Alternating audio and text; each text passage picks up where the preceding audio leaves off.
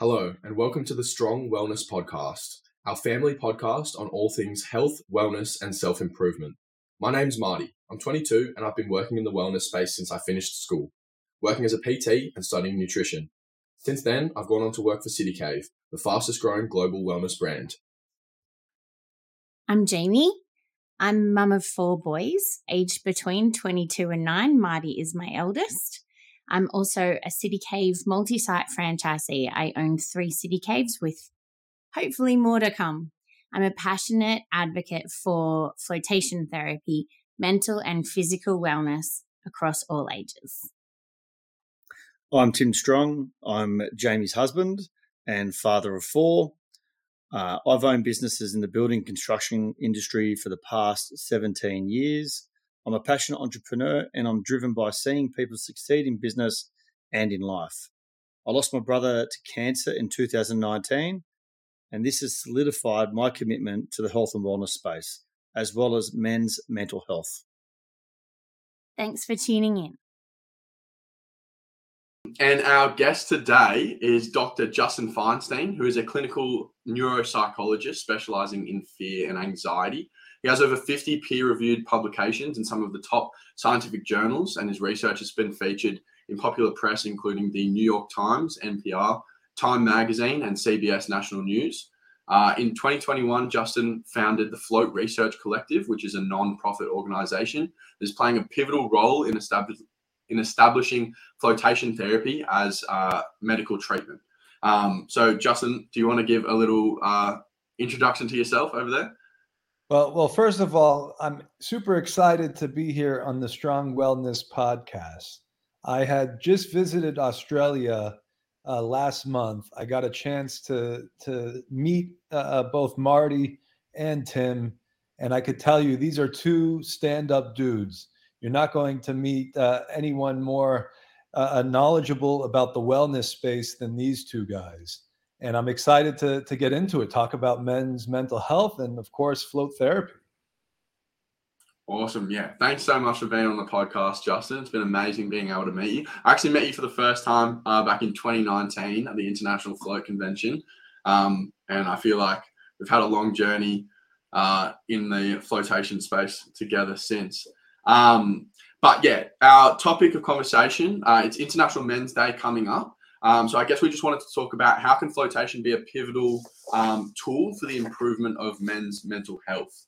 So do you want to give us a little bit of a brief introduction to what flotation therapy is? Absolutely. I mean, a lot of people hear the word float and they say, oh, could I go in the ocean or go in my bathtub and just float? Is that what float therapy is? And it turns out it's actually a lot more advanced than that. In fact, I would call flotation therapy the most advanced tool that our society has to help calm a stressed and anxious nervous system. So if you're suffering from stress, if you're suffering from anxiety, your nervous system is in a state of disarray. It's being stimulated all the time, especially in modern times. I mean, when you think about our generation, the amount of 24/7 connectivity our nervous system endures is just incredible, beyond anything our ancestors had to face. And here we are living in this modern time, and we don't have a good way of reducing all this stimulation on our nervous system. And that's how it's been for many years. And then more recently, suddenly emerges out of the blue something called flotation therapy. When we talk about float therapy, we're not just talking about floating. We're talking about an environment that systematically reduces all forms of stimulation on the human nervous system. So you're in a room that's fully calibrated to be soundproof, to be lightproof, to be temperature and humidity controlled. The water in the pool is heated to the exact temperature as your skin. And the air is heated to the exact temperature as the water. You don't have to thermoregulate. Everything feels perfect. It's not too hot. It's not too cold. And when we say floating, let's emphasize what that means. You are on a bed of water, only about 1/3 of a meter. But in that 1/3 of a meter, you have a full 1,000 kilos of Epsom salt, magnesium sulfate. It's a mattress of water. You don't have to move a single muscle to stay afloat. So this is very, very different than, say, getting into your bathtub or getting into a pool or into the ocean.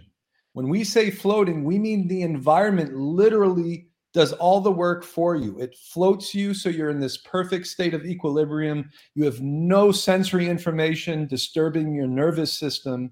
And you get to enter what we call in the world of neuroscience a state of homeostasis, a state of balance and equilibrium, which is completely missing in modern day society. So, to me, this is a neat moment in human civilization, because not only are we technologically becoming more advanced than we ever had before, but finally, we have an antidote to all of this technological innovation that's been happening behind us. And it could help the nervous system reset and recalibrate.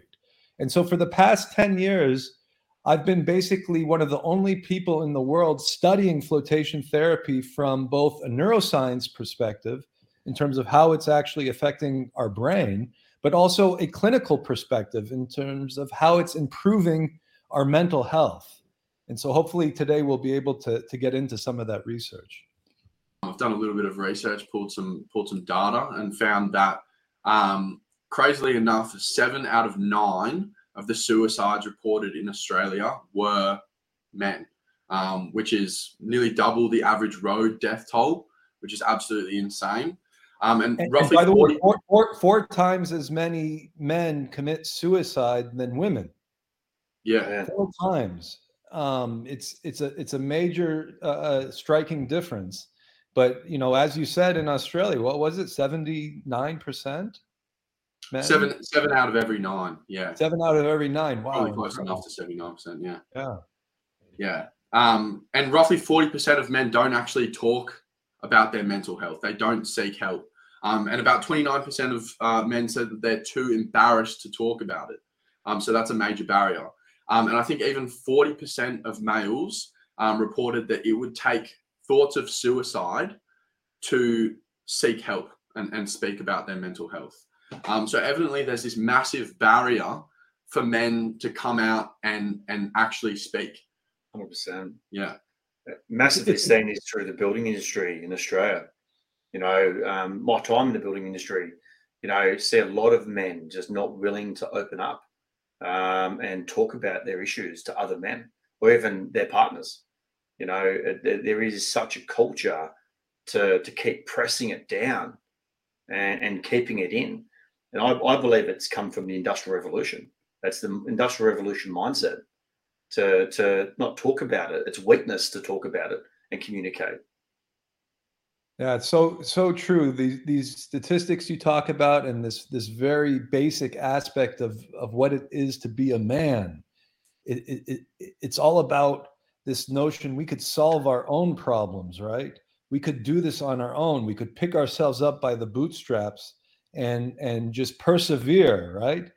This is the mentality of many men. And unfortunately, when you're in need of help, when you are suffering, most men will not seek out help. Just to give you some more statistics, about 25% of the population suffers from anxiety and depression, but only about 1/4 of them actually get treatment, meaning 75% of people who are suffering are not even seeking help. And it's worse for men. I just read a statistic that on average, it's 15% worse for men in Australia than women to go and seek help when you actually are needing it. So, let's think about that. Okay, 75% of the population on average is not seeking treatment. That means probably 8 to 9 out of 10 men are not seeking treatment. 80 to 90% we're talking about. That's really striking. That means a lot of men out there are suffering in silence, which to me is a travesty, because there are ways to get help. My degree is in clinical neuropsychology. It's all about how can you reduce suffering. What are the novel ways that we could reduce suffering? And what are the proven ways that we could reduce suffering? And it turns out there's a lot of different ways that suffering can be reduced, especially in the domain of mental health. So these 80 to 90% of men who are not seeking treatment are actually doing themselves a disservice, because there is a way that they could actually improve their lives. And to me, I think float therapy could be actually one of the easiest solutions to this horrible dilemma of men not seeking treatment. Why is that, Justin? I know you've got a few good sayings. Well, I could tell you one of the number one reasons when you ask, there's been research on this. So I'm not just pulling this out of my hat here. The number one reason when you ask men, why are you not seeking treatment, is self-efficacy. Self-efficacy is this notion, like we were talking about, you could do it on your own. And you don't want somebody else's help. And it's not just, the idea of, say, talking to a stranger, right? Because I think a lot of men don't want to divulge personal secrets to, say, a counselor or a therapist or a doctor. They just don't want to tell their personal lives. They don't want to get into the details of their emotions, etc. That's one aspect of self-efficacy, right? That men really just don't want to feel like they need somebody else to help them. But most men also don't like to take pills. They don't like to take medications. They don't like to feel that they're reliant on anything but themselves to solve their problems. So that's the number one reason why people are not seeking treatment, is self-efficacy. And let me tell you, there is not a more perfect environment in the world than a float pool for self-efficacy, because when you're floating, it's just you.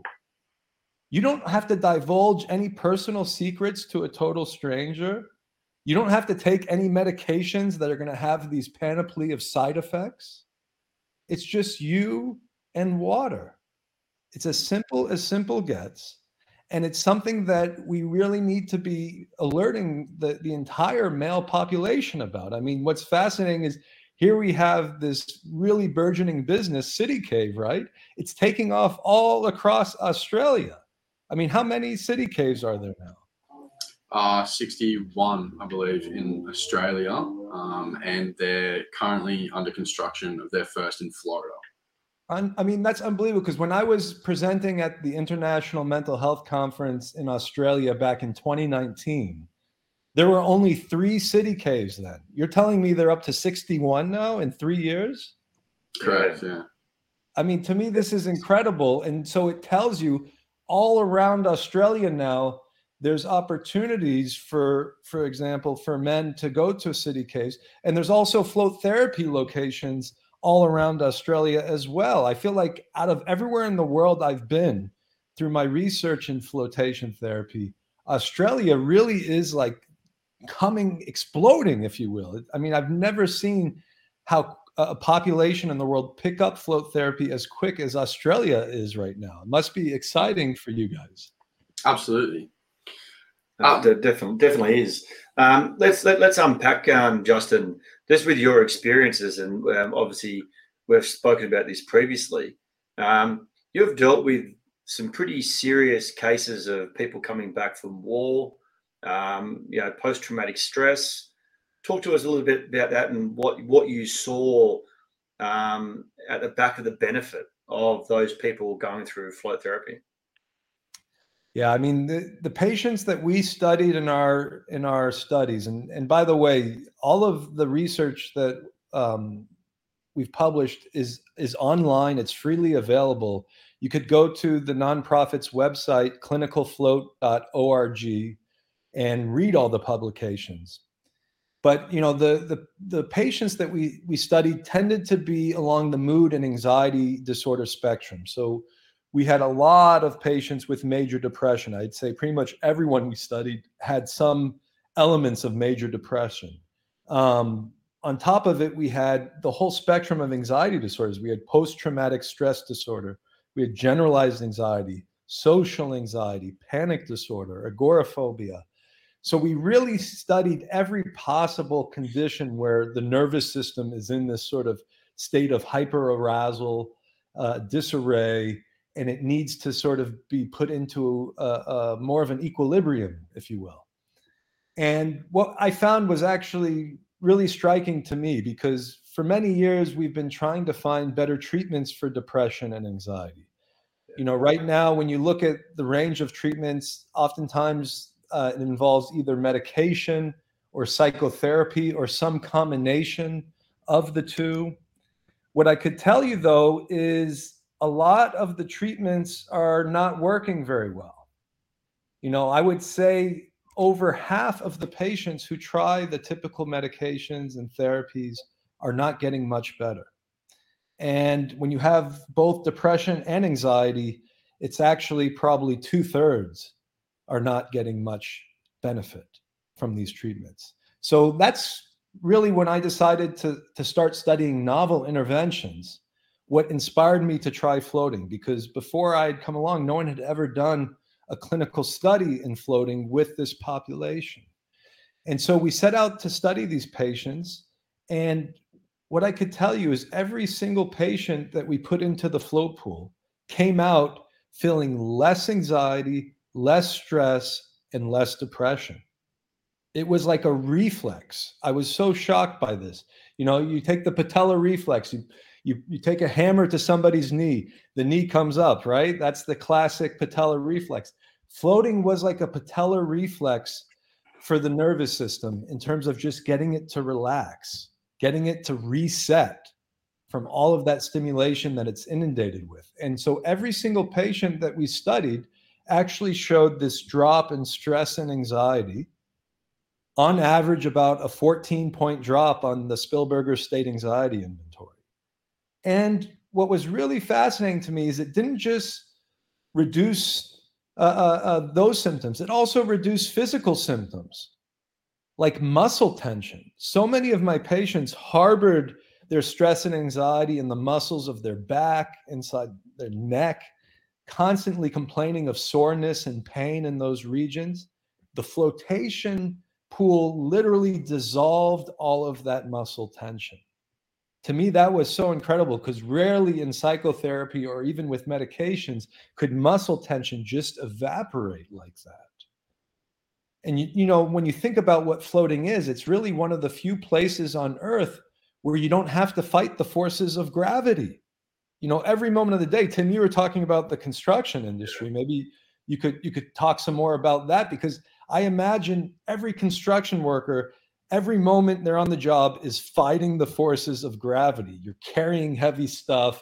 You're having to traverse really tough and strange angles to build things. You're contorting your body in strange positions. I mean, you think of what is happening to your spinal cord and that entire part of the nervous system day in and day out. And, you know, what does floating do to somebody who is in that type of work environment? Maybe you could talk about that. Yeah, 100%. Look, I mean, my entry into floating was because of my stresses in the building industry.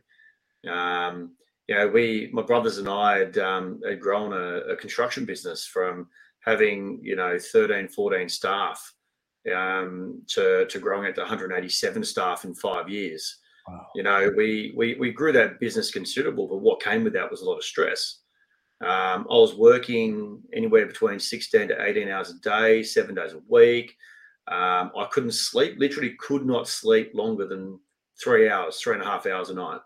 I'll just wake up. My nervous system was that peaked. And I didn't realize, and it wasn't until my wife sort of said, "Hey, let's go and try this." And I was like, no. Until one day she spoke to my staff and cleared my day. And when I woke up, she's like, we're going to day. It's mine and your day. Let's go. And I actually had a panic attack. I was like, no, I've got to go to work. Like, I was so addicted to work. You know, and that's what the building industry brings, because it's so stressful around time. You know, you're always competing against time, delivery program, time to, you know, complete. You know, you've got every single milestone on a project is a time barrier. that you've got to complete. If you don't, you get fined. You literally get charged delay damages. So the You're stress always is on the there. clock. You're always on the clock. You're permanently going. So like literally days disappear, months disappear, years are gone because you're always chasing that. And it wasn't until I was, introduced to floating by my wife, that then that night I had my first 8 hour sleep. I literally did not wake up for 8 hours. And like it supported my nervous system that much that I was able to rest, and get that 8 hours of sleep, which I haven't been able to do for years. I mean, you were set 2 to 3 hours a night, right? So you Yeah, more than doubled your sleep in with one float session. that was my first float. Yeah. So from there I was addicted. Like I was being, I need this in my life. I have to have this in my life. And it allowed me to slow down and realize what was really going on around me. It made me realize that, am I being the father, the husband that I should be, and also to realize my addiction to work, and that I found myself hiding, in the workspace, because that was my go-to, and I wasn't being present at home. I wasn't being present in my personal life, very present in a business life, and floating allowed that to come out. Allowed me to slow down that little bit to realize just I could capture what I've been missing out on. Well, isn't that, such a classic male stereotype, right? We will work ourselves to death. This notion. And I remember my grandfather telling me this, right? And my grandfather fought in World War II, and he had pretty severe post-traumatic stress disorder, but he never told a soul except his grandson. I was one of the only people who ever heard these stories. But Yeah, he spent wow. his whole life quietly suffering from post-traumatic stress. And you know how he did it? Oh. He worked his Yeah. entire life. He worked every day. He was one of the hardest workers I'd ever met in my life. And it shows you that, like you were saying, Tim, work distracts you from the issues, right? You have Yep. something else to do. You're focused on something different than your own internal dialogue. And you have to turn inwards every now and again and listen to what your body is saying. Otherwise, you have what's known as burnout. And that's ubiquitous. I feel like our entire society is going through a state of burnout right now. But Yeah. What's really striking about your particular example, Tim, is you were in that vicious cycle for years and years. Yep. You did a single 1 hour float session, and that was able to sort of very quickly reset what had been accumulating for many, many years. And it's not, I don't want to give anybody the illusion that it's a permanent reset. I feel like floating is a practice, something that you have to sort of do again and again to continue to give your nervous system that chance to disconnect, that chance to take a break and reset. I tell most of my patients that you should be floating at least once a week if you're really in a state where you're suffering from stress and anxiety. If you're just an average person with a typical amount of stress and anxiety, you should be floating at least once a month. But you sort of have to calibrate it based off of your level of stress and anxiety. And, to me, it's such an important reset because otherwise the nervous system will just keep going until it can't go anymore. And, this whole idea of men working themselves to death, it happens. It happened to my grandfather, and it's happening all across the world right now. So I feel like on this International Men's Day, if there's one message we could get out there to men is pause. If you're the one who says, I don't have time because I'm on the clock and I got to do this and that and this, you are the very person who needs to go float right now. Yeah. Because this is really the moment where you have to recognize that at some point you got to give yourself a reset. You And can't. if you've got anxiety around that, if you've got anxiety around giving that reset, then you need a reset. That's a good way to put it. Yeah. I found that, just with me, like I would get anxiety having a day off. I would have anxiety around actually, doing something for myself, So I was a perfect at it. Like my nervous system's, firing on every single cylinder that I've got. And I was willing to sacrifice my health and my well-being to just keep pushing through to pretty much grow a business, do everything for everyone else except for myself. Wow. So that's such a great example, Tim, of, I bet there's probably millions of men out there right now doing that same exact thing. Millions. 100%. And they don't even know what float therapy is. No. Never heard of it. And isn't that incredible? We've got 61 locations in City Cave, in the brand City Cave, throughout Australia, plus in other independents. I think there's over 100 of the other independents. So I think Australia has nearly 200 float centers right now. Yeah. For 20 million people, right? How many people in Australia? Yeah, 23, I think there is, 23 million. So you may have more float centers per capita than anywhere else in the world. So there's no excuses for the men in Australia. You need to go out and find a float center. 100%. Absolutely. Yeah. I feel like it's really seen as, it's looking after yourself. But for a lot of men, and I know that if I throw it back to when Dad was in this vicious cycle of working, he's always been in this state of looking after others. And I think that as men, we're wired to be hunter-gatherers, warriors, protectors. It's always focusing on, what's the battle we have to fight tomorrow? What do we have to protect our tribe from? Or like, what do we have to protect our family from? But it's never looking inward. How do I protect myself? How do I protect myself? Exactly. And realistically, that's what anxiety is. It's fear of something that could potentially happen in the future. And we're in this massive pattern of, I don't know. It's fight or flight. Yeah. Fight or flight, which is the stress hormone. Yeah. Which is what our bodies were created to get ourselves out of a situation, but we weren't meant to live in it. Exactly. But we live in it every day. That's right. Keep in mind, we are the first really human generation where most of our survival needs are taken care of from the moment we're born, right? Yeah. If we need to go get food, you go down to the local grocery store and get whatever you want. If it's too hot or too cold, you turn on the air conditioning or the heater.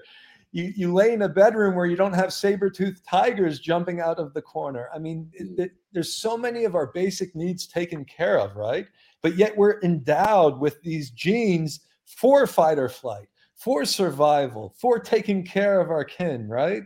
So we're enacting our primal instincts in an environment where those primal instincts are no longer necessary. So it makes sense that we're anxious. It makes sense that we're stressed out. It makes sense that we want to work all the time. But you need to realize that we're not living in the hunter and gatherer times anymore. We could take a break here. Yeah. And I think that's what we want to support. We want to support that through the float therapy, especially coming up to, Men's Health Week. It's men, take some time. Like, it's okay to look after yourself. It's okay to, like what Marty is saying, look within. And I think that's a good point because, that's been my experience. When I'm in the float tank, I've got no distractions. I've got no, other sensories other than my brain and my brain activity to look within and allow what comes up to just come up. And sometimes it's not good. Sometimes, it's stuff that you have been suppressing, but, you're able to bring it up in your time, not feeling vulnerable or feel like you're going to be looked at, in a different way, by anyone else. You're just at one with yourself. Wow. I've used this through healing when my brother died 2 years ago. I was able to use float therapy to let go of my emotions, because in my day-to-day, I wanted to be strong. But in the float tank, I was able just to be myself. Gives me goosebumps, just to think about what I'd actually gone on in the journey of that float tank, to be able to heal the pain of the loss of my brother, and just be with myself in that situation. That's what I've found the benefit of float tanks to bring. Like, it provides that space and place for you to connect to yourself, It's at the so same important. time soothing your nervous system. It's so important. You're basically in an environment that allows you to disconnect from all of that stimulation out there, outside of your body, and reconnect to yourself. I mean, it's so hard when you think about this idea of becoming, I think you use the words, one with yourself. That's so hard. One of the studies that we did with brain imaging, where we scanned people's brains before and after floating, is we found that there was a reduction in this area called the default mode network, which is the set of brain regions that's sort of always on in the background when we're not doing anything. They refer to this as the mind chatter of the brain, right? When you're talking to yourself, and especially when you're self-critical, this default mode network is going into overdrive. And what we found is floating could actually calm down the activity within this default mode network. And to me, this idea of oneness with self could be part and parcel of what we're seeing in that brain data. If floating allows this sort of tabula rasa, if you will, of the nervous system, perhaps when you get rid of everything else, what's left is just you, the essence of you, without all of this other crap that you have to deal with day in and day out. And it turns out it's not so bad. I think that's what's so amazing to me about floating. People get really scared or anxious about the idea of float therapy. Like, oh, what's going to happen to me? Am I going to lose control, right? But it turns out, no, it's the exact opposite. You have complete control. You feel totally at ease and at peace, and you connect with yourself. It's the exact opposite of what most people are worried about when it comes to floating. That's what's on the other side. I think that's what I was alluding to earlier when I was talking about these patterns, right? Like Dad's pattern was work, work, work. People in my generation, their patterns, Instagram, TikTok, Facebook, you go through it. You can never escape that phone, and you can lose days, weeks, months, years just in these patterns, the default mode network. You're doing things without even really thinking, why am I doing them? And without even realizing that they could be unhealthy. But then you take even just an hour to yourself in this environment where it's almost like a Schrodinger's cat kind of scenario, where like, is your body even there anymore? It's you and you. And I know that you've said before that the float is kind of like the chair and the therapist at the same time. And I think that's why it's so necessary for men's mental health, because so many people are, they don't want to talk to someone else, but you don't realize how effective it can be to just get in there and talk to yourself and realize, by stepping away from these patterns, you can look at the things that you've done in the past day, week, month, and think, why was I doing that? It was just a pattern at the time, and it was just something that I did, but is that actually what I want to do? Is it moving me closer to the person that I want to be? Or is it just harmful? And it allows you to step back and think, okay, you know what? I don't want to do that anymore. I want to reduce that. I want to do more of this. I want to look after myself. And I think that being able to take that time for myself has enabled me to realize who I want to be, what I want to do, and remove some of the things that I realized were a little bit more harmful. And so I think that it's been, I personally, I haven't seen therapists, and I don't think that I have any serious mental health issues, but I think that flotation therapy has helped me so much, and probably just as much, if not more, than a therapist would in that same amount of time. Oh, that's amazing. Like a saying that we were talking about the other day, Justin, The float pool is the couch and the therapist. Yeah. So, think about that. Most forms of psychotherapy, and for many years, I worked with veterans who had post-traumatic stress. In psychotherapy, doing something called prolonged exposure therapy.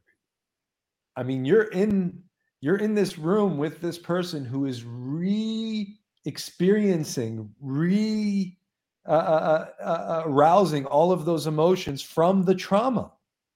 Oh, wow. Right? You're taking them through it. You're going through in the most intense of detail and nuance what their trauma was and getting them to come to terms with it. And those therapy sessions are hard. I mean, you come out of those therapy sessions, you're in the trenches. You're sweating, there's tears, there's anger, all the emotions are coming out, right? And then, maybe by the end of the session, the patient looks at you and you say, all right, time's up. And you say, how was it? And the patient goes, oh, I feel a little bit better. But you could tell they're probably lying to you, right? It was hard. That was hard work. Meanwhile, fast forward a few years, now I'm in my own float laboratory, and I'll have a person with PTSD go into float. And I'll go hang out somewhere for an hour, and an hour later they come out, they're a totally different person. Their whole body posture is different. Their prosody of voice, their emotion in their face, all of it comes back to life from a single 1 hour float session. Wow. And that's the sort of thing that I'm always amazed by, especially with people who have PTSD, is how quickly floating could sort of reset all of that stress. We were finding on average 10 to 20 point drops in diastolic blood pressure while you're floating. And that, once again, was in everyone we studied. Once again, like a reflex of this very specialized environment. It really reduces all tension throughout the body and throughout the nervous system. For your generation, who is inundated with stimulation, I've never seen, I don't know if you're like this, Marty, but every other kid I've seen who is a teenager or in their early 20s is just on the phone all the time. They never get off. Yeah. Honestly, it's hard to get away. I like to think that I'm a little bit more in control than some of the other kids and teenagers that I see, but it is so addictive. It's that instant gratification. Yeah. It's that instant dopamine hit of seeing a like or getting a message, and you get so easily hooked by that. I grew up sort of not having any of that, I guess, technology or social media until I was an early teenager. So I had that life prior to technology where I had so much fun going outside, and I was able to sit through a whole movie and just watch the movie. And then I've had that back end of my life when I've been exposed to it.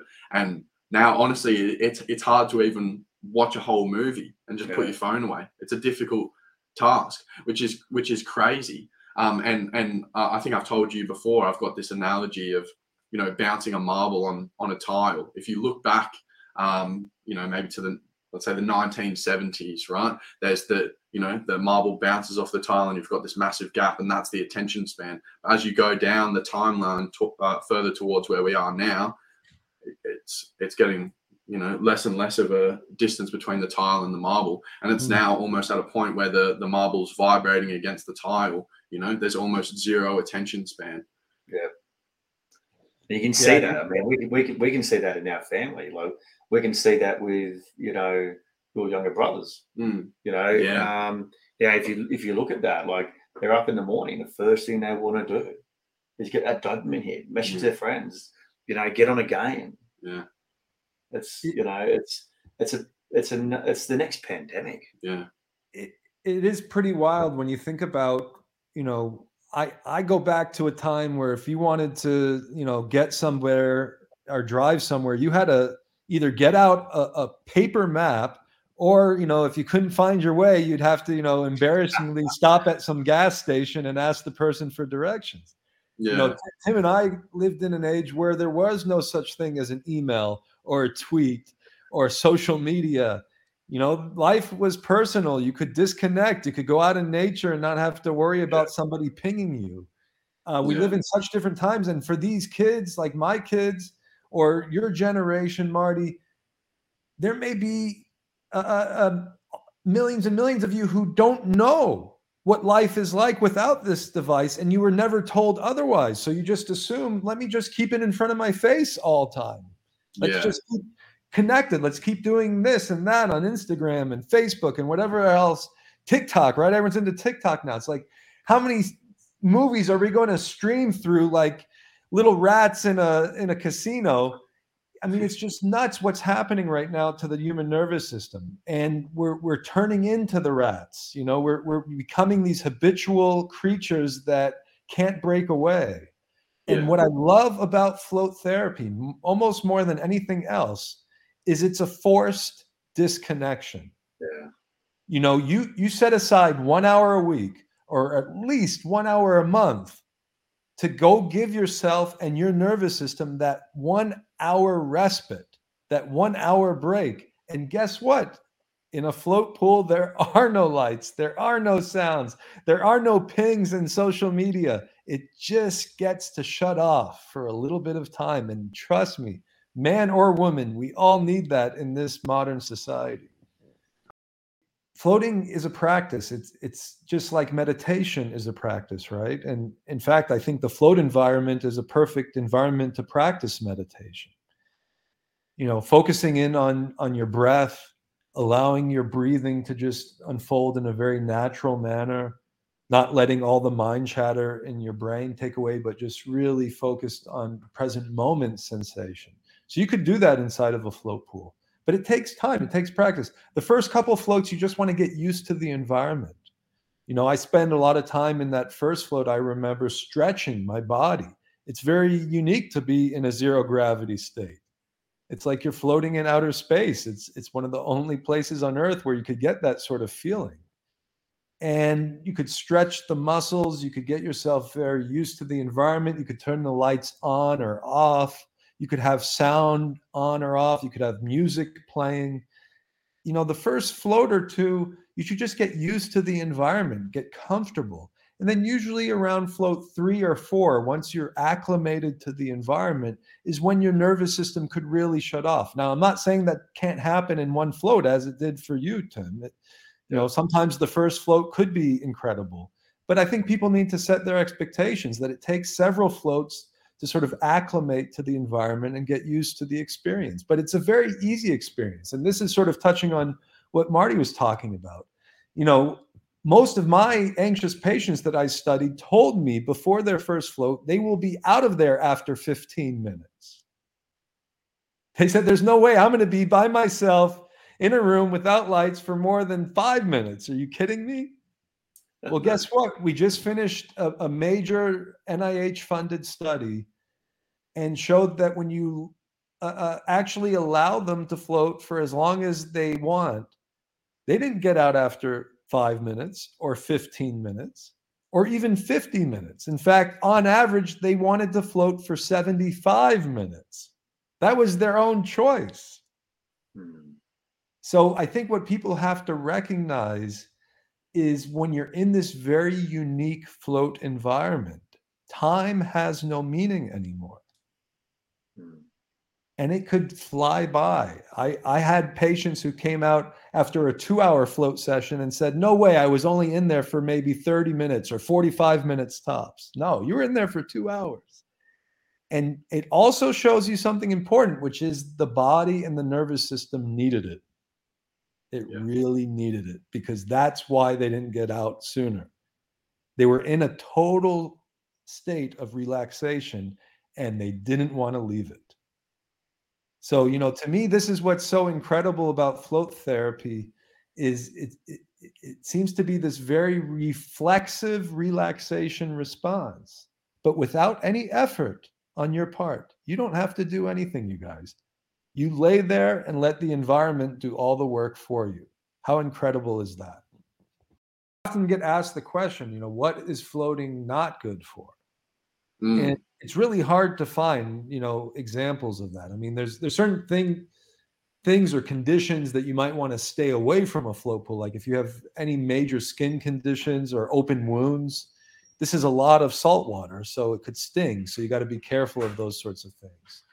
But for the most part, floating is healthy for anybody who has a nervous system, which is everybody. This is something that just in a very natural way, without much risk or any side effects of note, could get the nervous system into a state of quiescence, right? This is so important in modern life.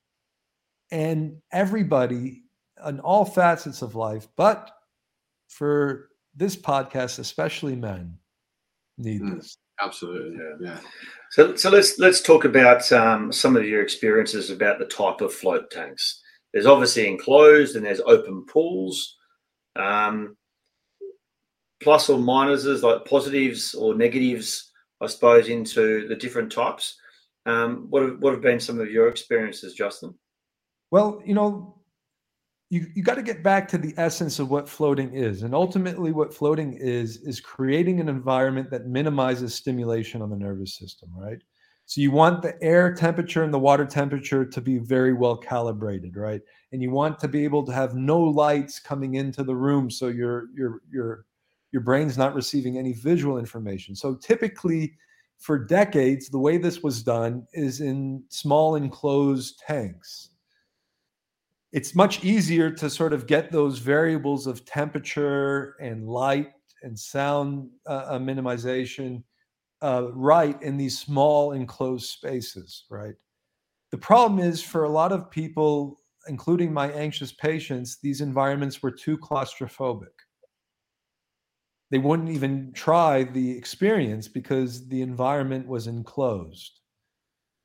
And more recently, I would say over the past decade, my laboratory and now City Cave is doing something called the open flotation pool model. And the open pool model gets rid of the enclosure. And instead, you build a whole room around the pool that is soundproof and lightproof and temperature and humidity controlled. And by virtue of doing that, the experience is exactly the same as an enclosed pool, but without the enclosure, and you remove that barrier to entry. So, me personally, from a therapeutic point of view, in terms of patients who have, anxiety or stress, in terms of chronic pain patients or people with disabilities or senior citizens who may have trouble getting in and out of pools, I feel like the open pool model is a solution. It's a way to get people into the float pool who otherwise may not try to do it. So I really like the open pool model from a clinical perspective. And I think it's a very easy way to introduce people to the float experience. Now, suddenly, the float pool experience, I think, is open to everybody. Excuse the pun, but I think it's true. This is a big barrier to entry that by having an open pool with no enclosure, you get over. And, to me, that's a really unique part of what City Cave is offering. In terms of, barrier to entry, there really is none for an open pool. If you could get into a jacuzzi or if you could get into your own bathtub, there's no reason you can't get into an open float pool. It's that simple. And they're quite beautiful, I must say, with the blue LED lights, you have full control over them. You could turn them on and off whenever you want. You have complete control, in fact, over the whole experience. It's very pleasant and it's very easy, even for younger people. We thank you so much for coming on the podcast, Justin. You're so knowledgeable, and listening to you speak, honestly, I could do it all day. 100%. But I think particularly for anyone who's listening to this, we just wanted to touch on the Float Research Collective, which I guess is your organization, and you're doing a bit of a drive for funds at the moment. So could you maybe touch a little bit on how people can support and what that might achieve? And what that's going towards. What's your future state with with the Float Research Collective. Yeah, no, it's an exciting moment for the Float Research Collective. We just launched this past year as what's called a 501c3 nonprofit organization in America. And we want to do something that is actually an international effort, a worldwide effort, which is to get floating approved as a medical modality, as something that your doctor could prescribe, as something that your health insurance or your nationalized insurance will cover completely. And the end goal, the penultimate goal, if you will, is to get floating accessible for everybody, so nobody has to pay out of pocket. This is something that I think should be provided to people because of the ripple effects, because of all the implications it has on a healthy nervous system, on a healthy state of mental health. This should just be part and parcel of what we are doing in modern society, in my view. And so the Float Research Collective is really this notion that we need to do more systematic scientific research to prove to the powers that be that this is an effective treatment and it's a safe treatment. And my research has already shown both of those things, but in smaller samples. And what we're trying to do with the Float Research Collective is take this to the next level. In fact, we want to do a research study where we show that floating is as effective as the gold standard treatments for the short-term reduction of anxiety and pain. And these are these highly addictive medications known as benzodiazepines and opioids. And pretty much millions and millions of people right now in America are addicted to these drugs. Yeah. We've had over 1 million overdoses in America this past 20 years from these drugs. Yeah, wow. And they're being prescribed by doctors for the treatment of anxiety and pain. The two things that we know float therapy immediately and rapidly reduces. So I want to go head to head. I want to show in a very systematic, randomized, controlled way that floating is as effective as these highly addictive pills. But guess what? It doesn't come with any of the side effects, and you're not going to be addicted. To me, this is amazing. There's no physiological withdrawal when you stop floating. The only thing that will happen is your nervous system will say, I felt a lot more relaxed when I'm floating, so maybe a week later you go back and do it again. Meanwhile, in America, we have people out on the streets every day begging for these drugs, trying to find their next hit. This quick fix mentality that has really taken over in America, at least, is what floating could help fight against. There's a different way to reduce suffering that doesn't require any of these highly addictive pills. And we want to show that systematically. So the Float Research Collective has started a $10 million fundraising campaign. We're going to try to take on the special interests, the behemoths of big pharma, right? And we're going to try to do it in a way that will allow the medical community to recognize that this is a viable way forward. We want to shift the medical community's idea of what is the best way to treat people who suffer from things like anxiety and pain.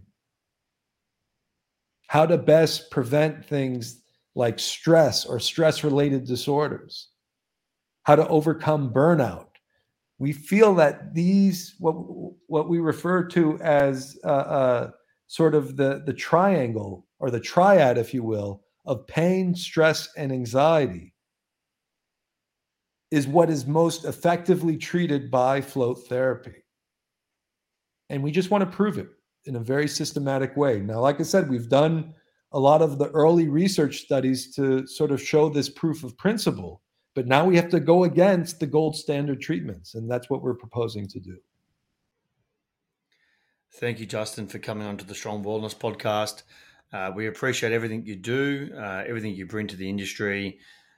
Greatly appreciated to have you here and talk to our people and give them all the clinical and medical advice around floating and what it can do and what it can bring to men's health, but also to the greater community.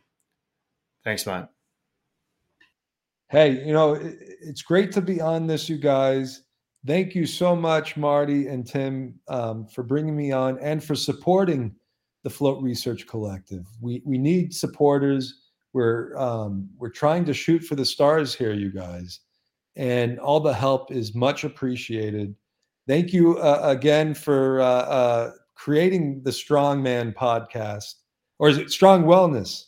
Strong Wellness, yeah. Oh man, I like Strong Man, right? We're on Men's Health Day. So I look forward to many more episodes to come, and looking forward as well to seeing where floating goes in Australia. Very exciting. Thanks, Justin. We'll see you soon. Thanks for listening to this episode of the Strong Wellness Podcast. If you enjoyed this episode, please remember to subscribe, rate, and comment wherever you get your podcasts. And don't forget to share this with your friends.